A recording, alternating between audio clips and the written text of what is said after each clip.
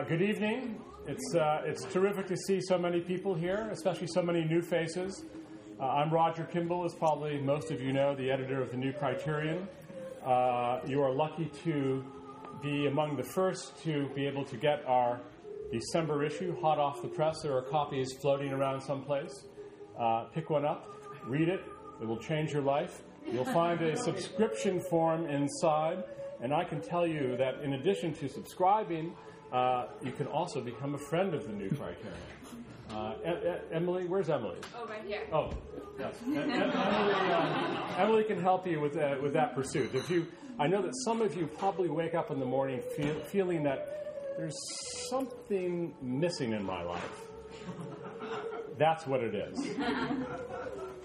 Anyway, I'm delighted to introduce my dear friend Tony Daniels, a.k.a. Theodore Dalrymple. Someone sent me an email saying, when I realized that Anthony Daniels was really Theodore Dalrymple, I decided I'm going to come tonight. So at least half of you is popular, Tony. Tony has published a couple of books with Encounter Books, which I have something to do with as well. And his most recent book for us is The New Vichy Syndrome, just out in paperback. Now, what do you think of when you hear the word Vichy? Possibly water, but probably also collaboration and capitulation to barbarism. We all know what Vichy was in the Second World War, a collaboration with the Nazis and a capitulation to tyranny. Well, the new Vichy syndrome it doesn't have the same fetching uniforms that the original Vichy syndrome had, but it actually may be at least as insidious. It, too, is a kind of collaboration with barbarism and a capitulation to a kind of tyranny. I mean, what's happened in Europe is quite extraordinary, partly for what happened, but partly because no one seems really to have taken on board what has happened. I mean, after all, we think of Europe as a bastion of Western civilization, which means a bastion of freedom and democracy and liberty and individual rights. And yet, Europe is now presided over by people who are appointed, not elected, who are accountable not to the people, but to these bureaucrats, other bureaucrats, and they have unlimited power to determine the fate of the continent of Europe. It's quite an extraordinary anti-democratic, anti-individual freedom situation in Europe. And of course, the euro, which came in 1997, was a sort of artificial attempt by certain elites in Europe to impose a sort of political unity by foisting an economic unity on the continent. And we've seen in recent weeks and months how well that's working out. Well, Tony's going to talk tonight about his book and about the new Vichy syndrome, about what's happening in Europe. You don't read about it in the New York Times, but we happy few are here to be enlightened by someone who lives both in France and in England, so he knows what he's talking about. Tony Daniels.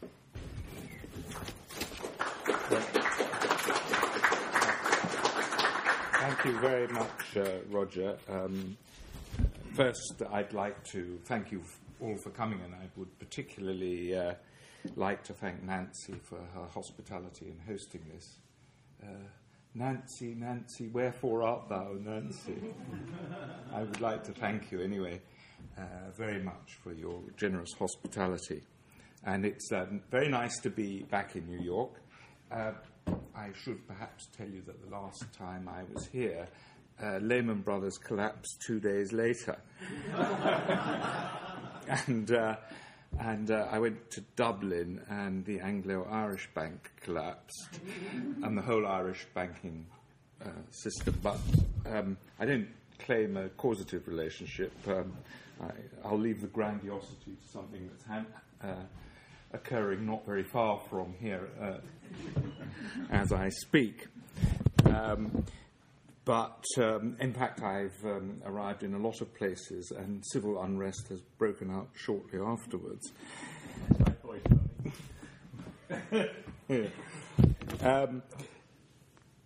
Well, some collapses are more sudden than others, and one can experience some collapses that are very slow and graceful, and one can enjoy them at one's leisure.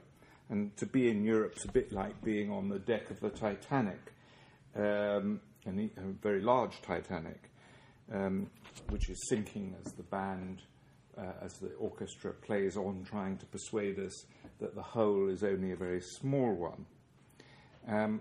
Well, the iceberg that we've struck is reality.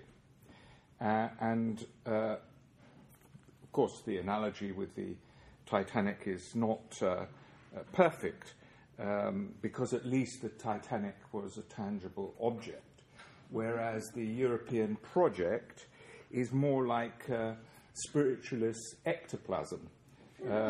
That is to say, it's ethereal, material, and bogus at the same time. And recently I was asked by a Belgian journalist, I was interviewed by a Belgian journalist, whether I believed in the European project. And I said I would answer this question if she would tell me what the European project was. And this, she thought, was not the question of a gentleman, and so was quite unable to say what it was, of course. And people like the journalist, and in fact a large part of the political class in Britain and also in Europe, believes that to question the European project is a kind of mental disorder. Euroscepticism is actually a mental disorder. Maybe the American Psychiatric Association can be induced to include it in the next DSM-5. It's included every other form of human behaviour in it, so I don't see why not. Well, very rarely do you get an answer of what the European project is, but Mr. Barroso, the president of the European Commission, did say once that it was the creation of an empire. And if so, I think it's kind of Habsburg Empire without the Gemütlichkeit.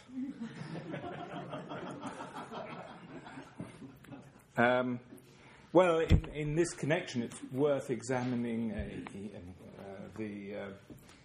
his great colleague, Mr. Herman Van Rompuy, who is the chairman of the Commission. I think I've got it right. The chairman, president, get a bit muddled up. Well, Mr. Van Rompuy is a man who is so grey that he makes a Sunday afternoon in Aberystwyth look dangerously exciting. And when Nigel Farage, a British member of the European Parliament, was told he had to apologise for saying that he had the appearance of a low-grade bank clerk, Mr. Farage apologised to bank clerks. Anyhow, Mr. Van Rompuy is a Belgian, and that's a country which hasn't had a central government for more than 500 days. And perhaps this is taking limited government a little far. There was a visitor I'm quite a frequent visitor to Belgium, and I must say I can't really tell the difference between Belgium with a government and Belgium without a government.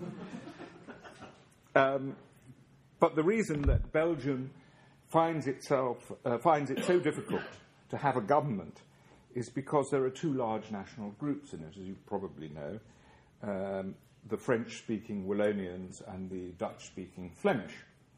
And they've had 180 years together. But I must tell you that by far the clearest border in Europe is not between countries, but between Wallonia and Flanders. There's not a word of Dutch in Wallonia and not a word of French once you cross the border into Flanders. And in fact, the Flemish will now not speak to you in French. And this is a country that is officially bilingual. And of course, it's the linguistic problem is compounded by the historical and economic problem. Historically, Wallonia was both culturally and economically dominant, and even the Flemish upper class used to speak in French, so that there's a great deal of resentment against the French culture and French language in Flanders. And it was also, of course, Wallonia was economically dominant. But with the decline of the coal and steel industries in Flanders, in Wallonia, and the rise of comparative Flemish economic dynamism, which oddly enough is quite great. Belgium is the highest per capita exporter in the world. The Dutch speakers have become more confident.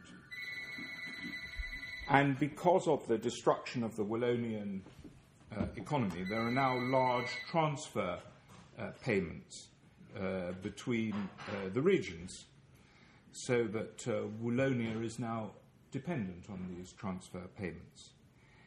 Not surprisingly, then, the largest political party in Flanders wants separation. They're nationalist and liberal parties. And the largest party in Wallonia is the Socialist Party, which, of course, wants the maintenance of the transfer payments. That's the whole of its policy. And neither of these two groupings has the capacity to form a government of unity in this country, which isn't very large, as you know. In fact, you can easily miss it on the train.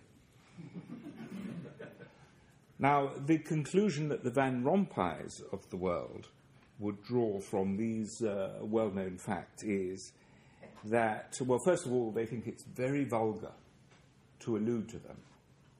They think it's quite wrong that you should even mention them, these problems. And if you do mention them, that means that you're some kind of warmonger. Because, as they say, we haven't had a war in Western Europe for 65 years, and for most of that 65 years, we've had a European Union, and so the European Union has prevented war, which is a bit like really saying that you might as well say that, and it would be as accurate, that the importation of avocados, which also began after the war, has prevented war in Europe.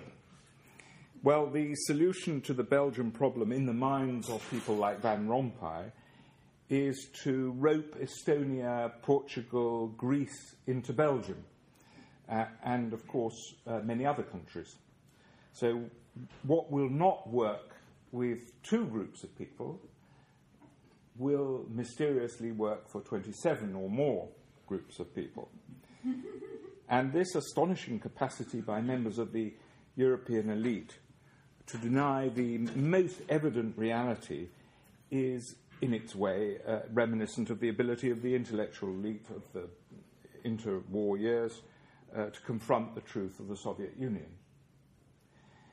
Well, intention in politics may not matter as much as effect, but what can scarcely be denied is that whatever its intentions, the European elite, of which Mr. Rompuy is the finest flower, is steadily and quite quickly dismantling representative democracy in Europe.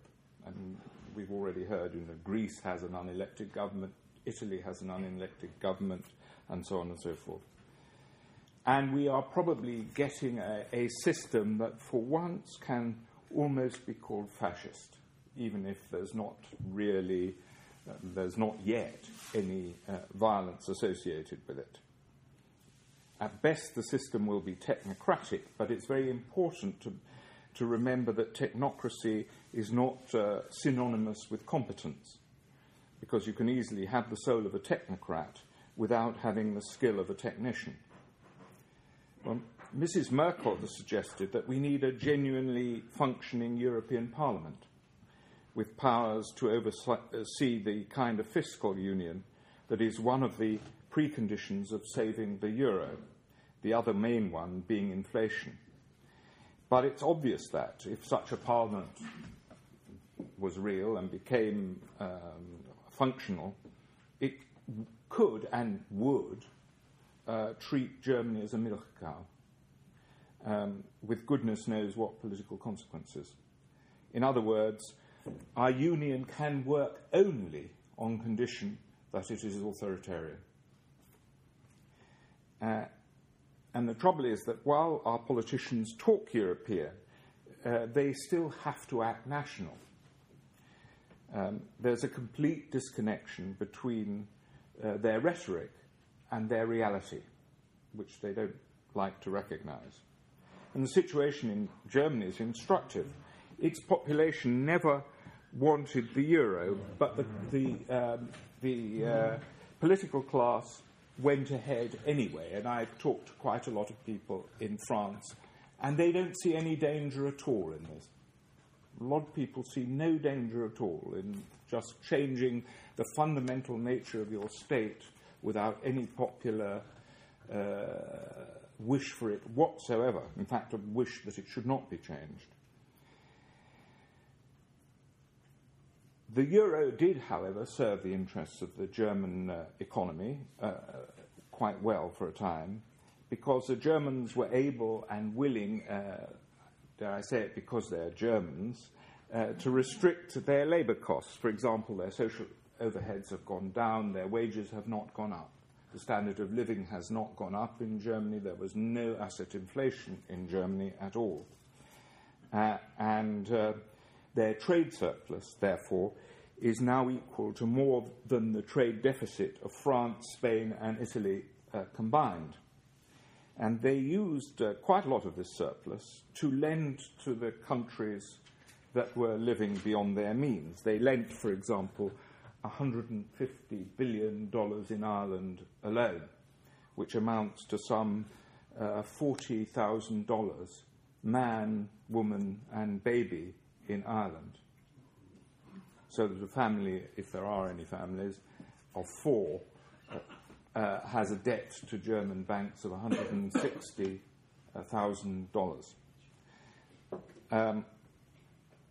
And, of course, part of this loaned money was used to import German goods, the kind of BMW or Mercedes for every home, in the case of Ireland.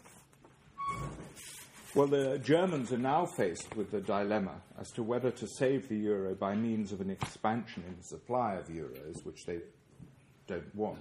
They don't have a very good folk memory of inflation. And, in fact, the whole of Europe doesn't have a very good folk memory of inflation in Germany either.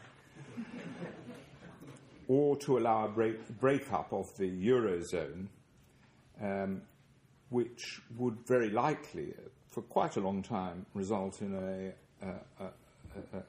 decline in the demand for German goods and a consequent recession in that country, which might last quite a long time. And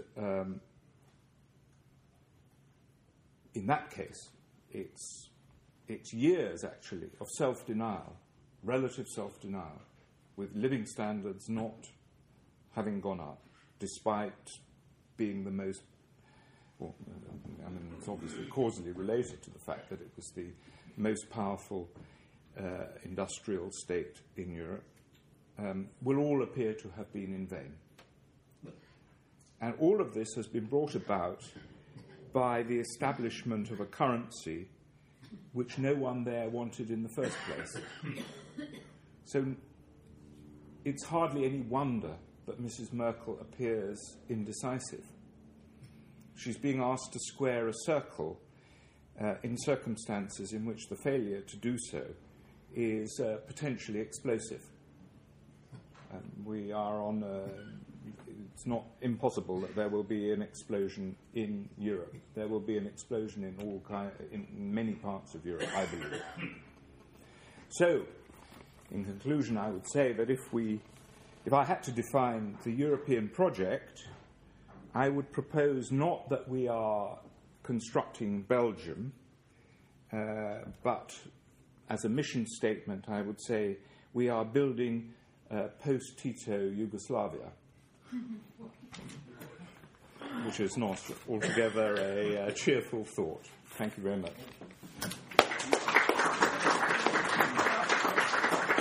Thank you, Tony. We have time for some questions and comments.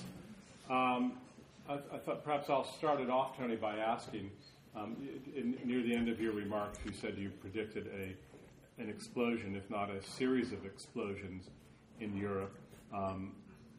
Were you being metaphorical? What did you mean by explosion? Riots in the street? Yes, yes. Can you say a little bit? Well, I mean, we've already today. There's been quite a large strike of public sector workers in Britain. Britain is actually in the worst condition of any European state, in my opinion, with the exception of Greece.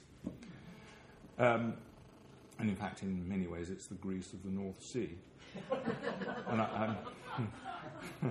I'm not talking of the Greece of Socrates, or I'm talking of the Greece of Papandreou and so Mr. Karamanlis.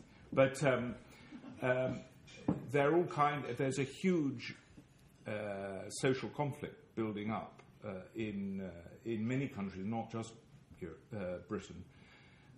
The necessity to reduce government expenditure on things like social security, what you call welfare, and other forms of government expenditure, are going to cause real hardship.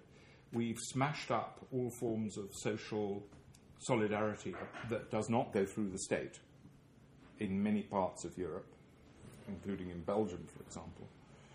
When that is withdrawn, if you give people subsidies, and those subsidies are the means by which they live, and then you withdraw them, there is real trouble. I've recently been to Middlesbrough, which was always a fairly miserable place, and it's quite clear that the main industry of Middlesbrough, which used to be shipbuilding and iron and steel and that kind of thing, is now state-subsidised takeaway pizza. And it's no coincidence that the people are enormously fat. And many people are so fat, in fact, that by the age of 40 they need a wheelchair to walk. I mean, to go anyway. So that's one conflict. There's going to be the conflict between the haves and the have-nots. But that's not the only conflict there's going to be. There's the conflict between those who work in the private sector and the public sector. And we are seeing that in Britain. There's a strike today, and it's going to happen in many countries in Europe, because there's a huge division between the public sector workers and the privileges given them, and those who work in the private sector.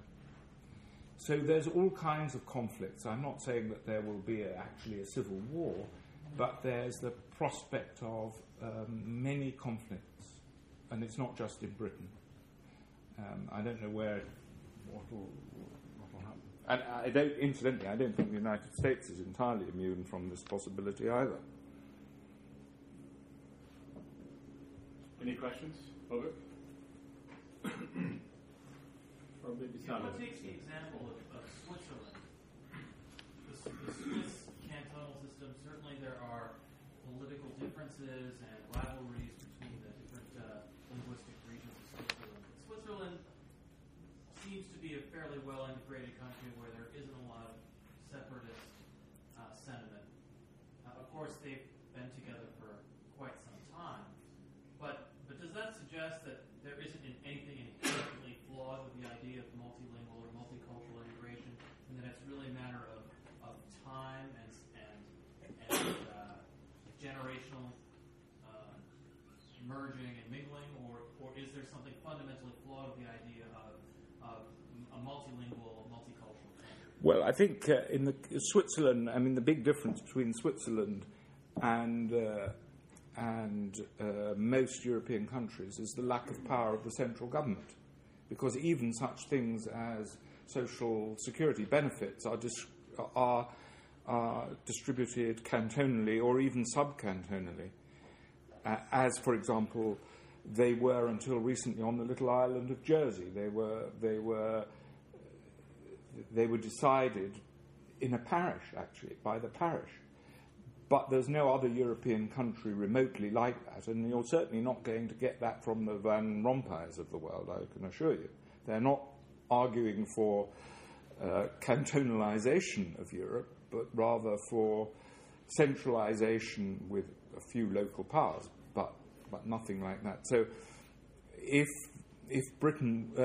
Europe were one large Switzerland, maybe it would work, but it's not going to be Switzerland. And incidentally, one should also not underestimate completely the division within Switzerland, because increasingly the German-speaking part does not speak French, and the French-speaking part does not speak German. Is that not an argument in favor of devolution in the UK? Oh, well, there is, yes. I mean, all English people want the Scots to be independent. There is...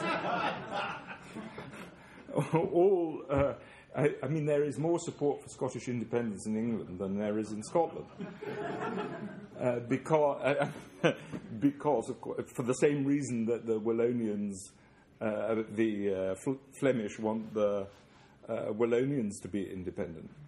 So there is that. And there's a possibility. And in fact, it would probably do the Scots a lot of good. I saw in The Spectator, I don't know whether I believe this, but it was in The Spectator for which I write, so I suppose it must be true, that there are only 15,000 net taxpayers in the whole of Scotland. So... Not the same as here, though. New York or... US. US. Is that right? But anyhow, so obviously that would have to end with Scottish independence, and that might be a very good thing for Scotland. Any other questions? Yes, sir. Behind. Yes.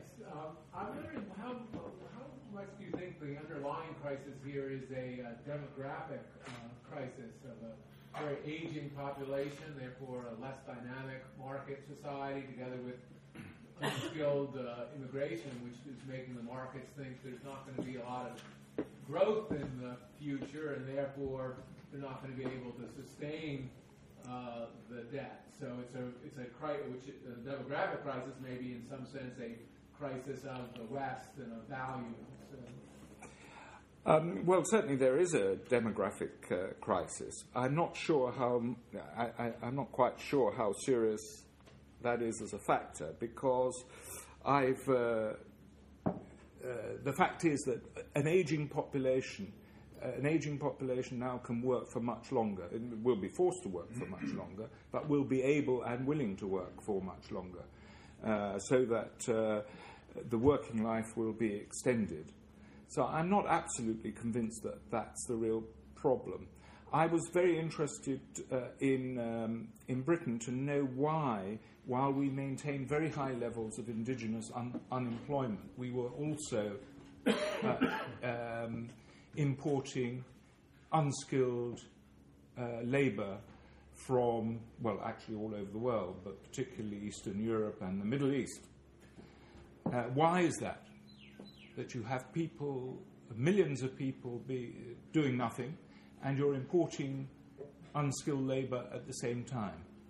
And perhaps you might have more ideas than mine. I thought of three factors. The first is that the people coming in were much better. I mean, anybody given a choice between a young Pole and a young British person would choose a young Pole.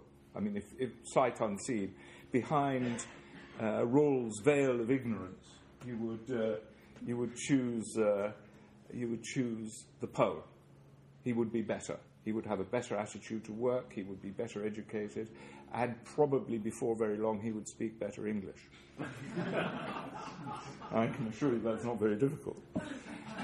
So that's one reason. The second is that there's no economic incentive or very little economic incentive for young British people to work, because if they do work at the lower end of the wage spectrum, they will, after a week, be perhaps at most $40 better off or something like that than if they don't work, and they lose all kinds of privileges. And they can easily do a bit of trafficking or burglary, and they do. And the time's their own. So there's not much incentive for them to work. And then there is geographical. There are geographical reasons why they can't move, because of an extremely rigid housing market. If they have so-called social housing, which is really anti-social housing, they can't move anywhere because it's a privilege which is not transferable. So they can't go anywhere. Young Britons can't go anywhere in search of work. I mean, I recently went to a little island called Sark, and Sark is a very interesting little place because it was you can't get there by plane. It's a little island. You have to go to Jersey. You have to get a boat. Sometimes you can't go because the weather is so bad. There are no cars on Sark. There are only about 500 people. It was until recently the only feudal society in what had remnants of the feudal, that has a seigneur. And when I got there, I found that there were Polish labourers there. And it's extraordinary. I mean, they were unskilled Polish labourers. So Polish people can get from Poland to Sark, but they can't get from England to Sark. And that, I think, is an interesting phenomenon. So, and these rigidities are even worse in other countries. I mean, Right.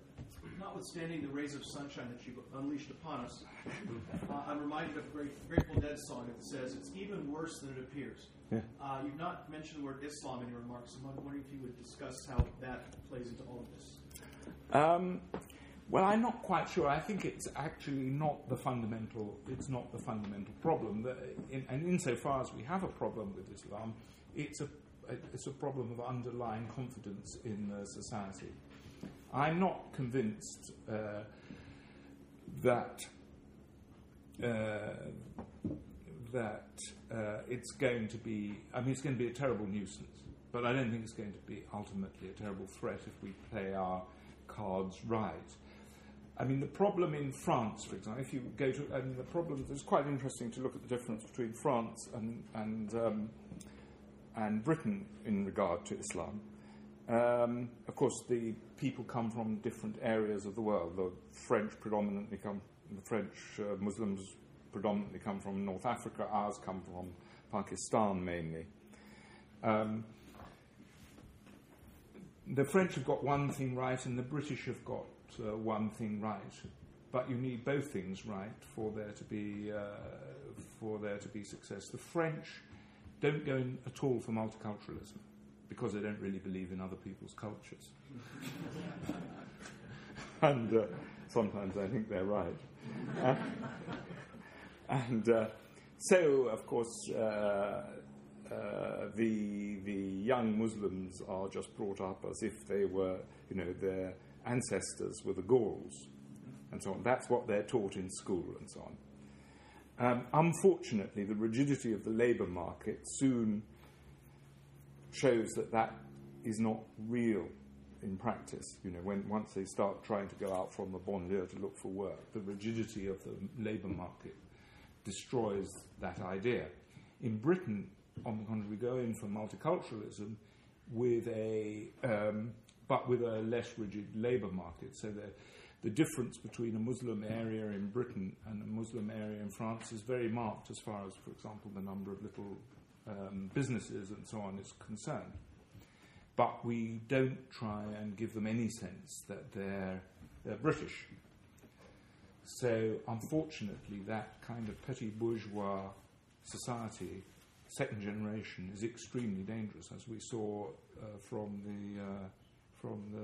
the London bombings. The people who conducted that were certainly not economically hopeless. They were university students. They one of them, I think, his father just bought him a Mercedes, so he couldn't have been on the bread line and so on.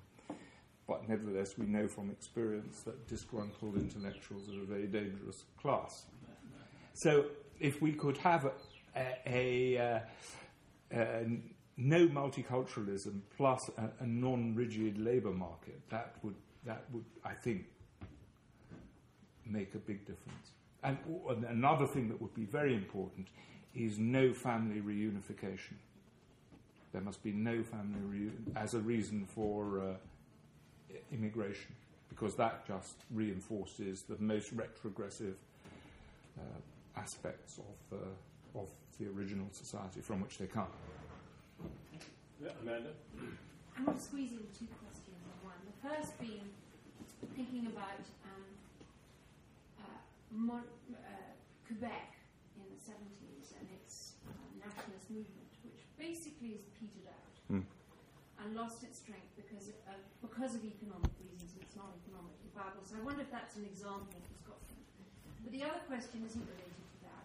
It's do you see, what similarities and dissimilarities do you see between the riots that took place in London this summer and Occupy Wall Street?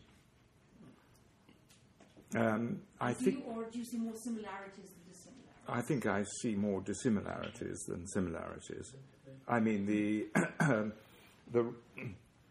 as far as I understand it, I don't know, you'll correct me if I'm wrong, but the Occupy Wall Street people are really fundamentally spoiled brats, aren't they? Yes.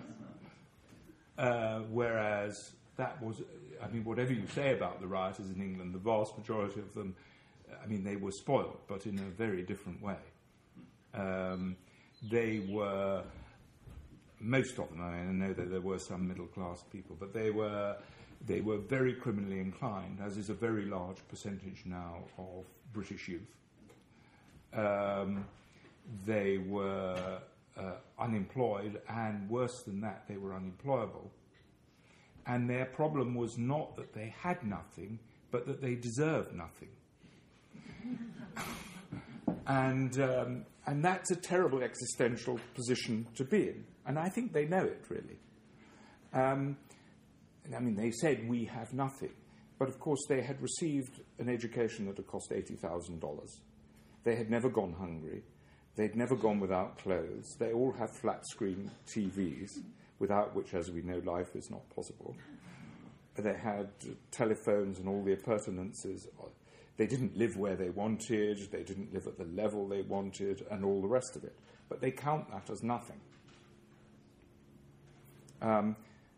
But their prospects are dismal. Of those who were arrested, it turned out that 75% of them had criminal records.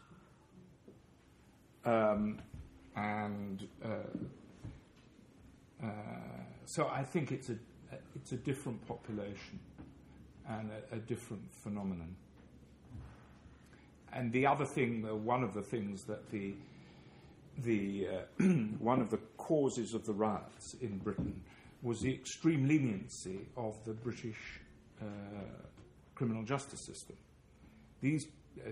They were dealt with slightly more severely than they anticipated by the courts, of course, which came as a shock, and the Guardian said it was disproportionate. And in a sense, it was disproportionate because it was disproportionate to the leniency that had preceded it.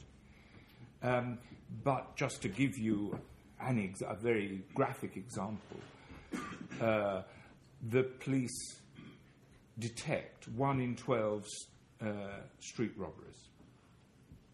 So if you're robbed on the streets of London, there's a 1 in 12 chance that the police will catch the person, and almost certainly because of the intellectually corrupt way in which statistics are gathered, it's probably fewer than 1 in 12. And then you're brought before the court. And of the convicted street robbers, 1 in 8 is sent to prison. So that means that 1 in 100 street robbers is sent to prison. And if he goes to prison, it's for a very short time. So really the question is not why there are so many robberies, but why there are so few. And I suppose it's just as well that we don't teach children arithmetic anymore. But so that was a very powerful. That was a very powerful reason why there were those riots in London. They knew that they thought they were acting with impunity.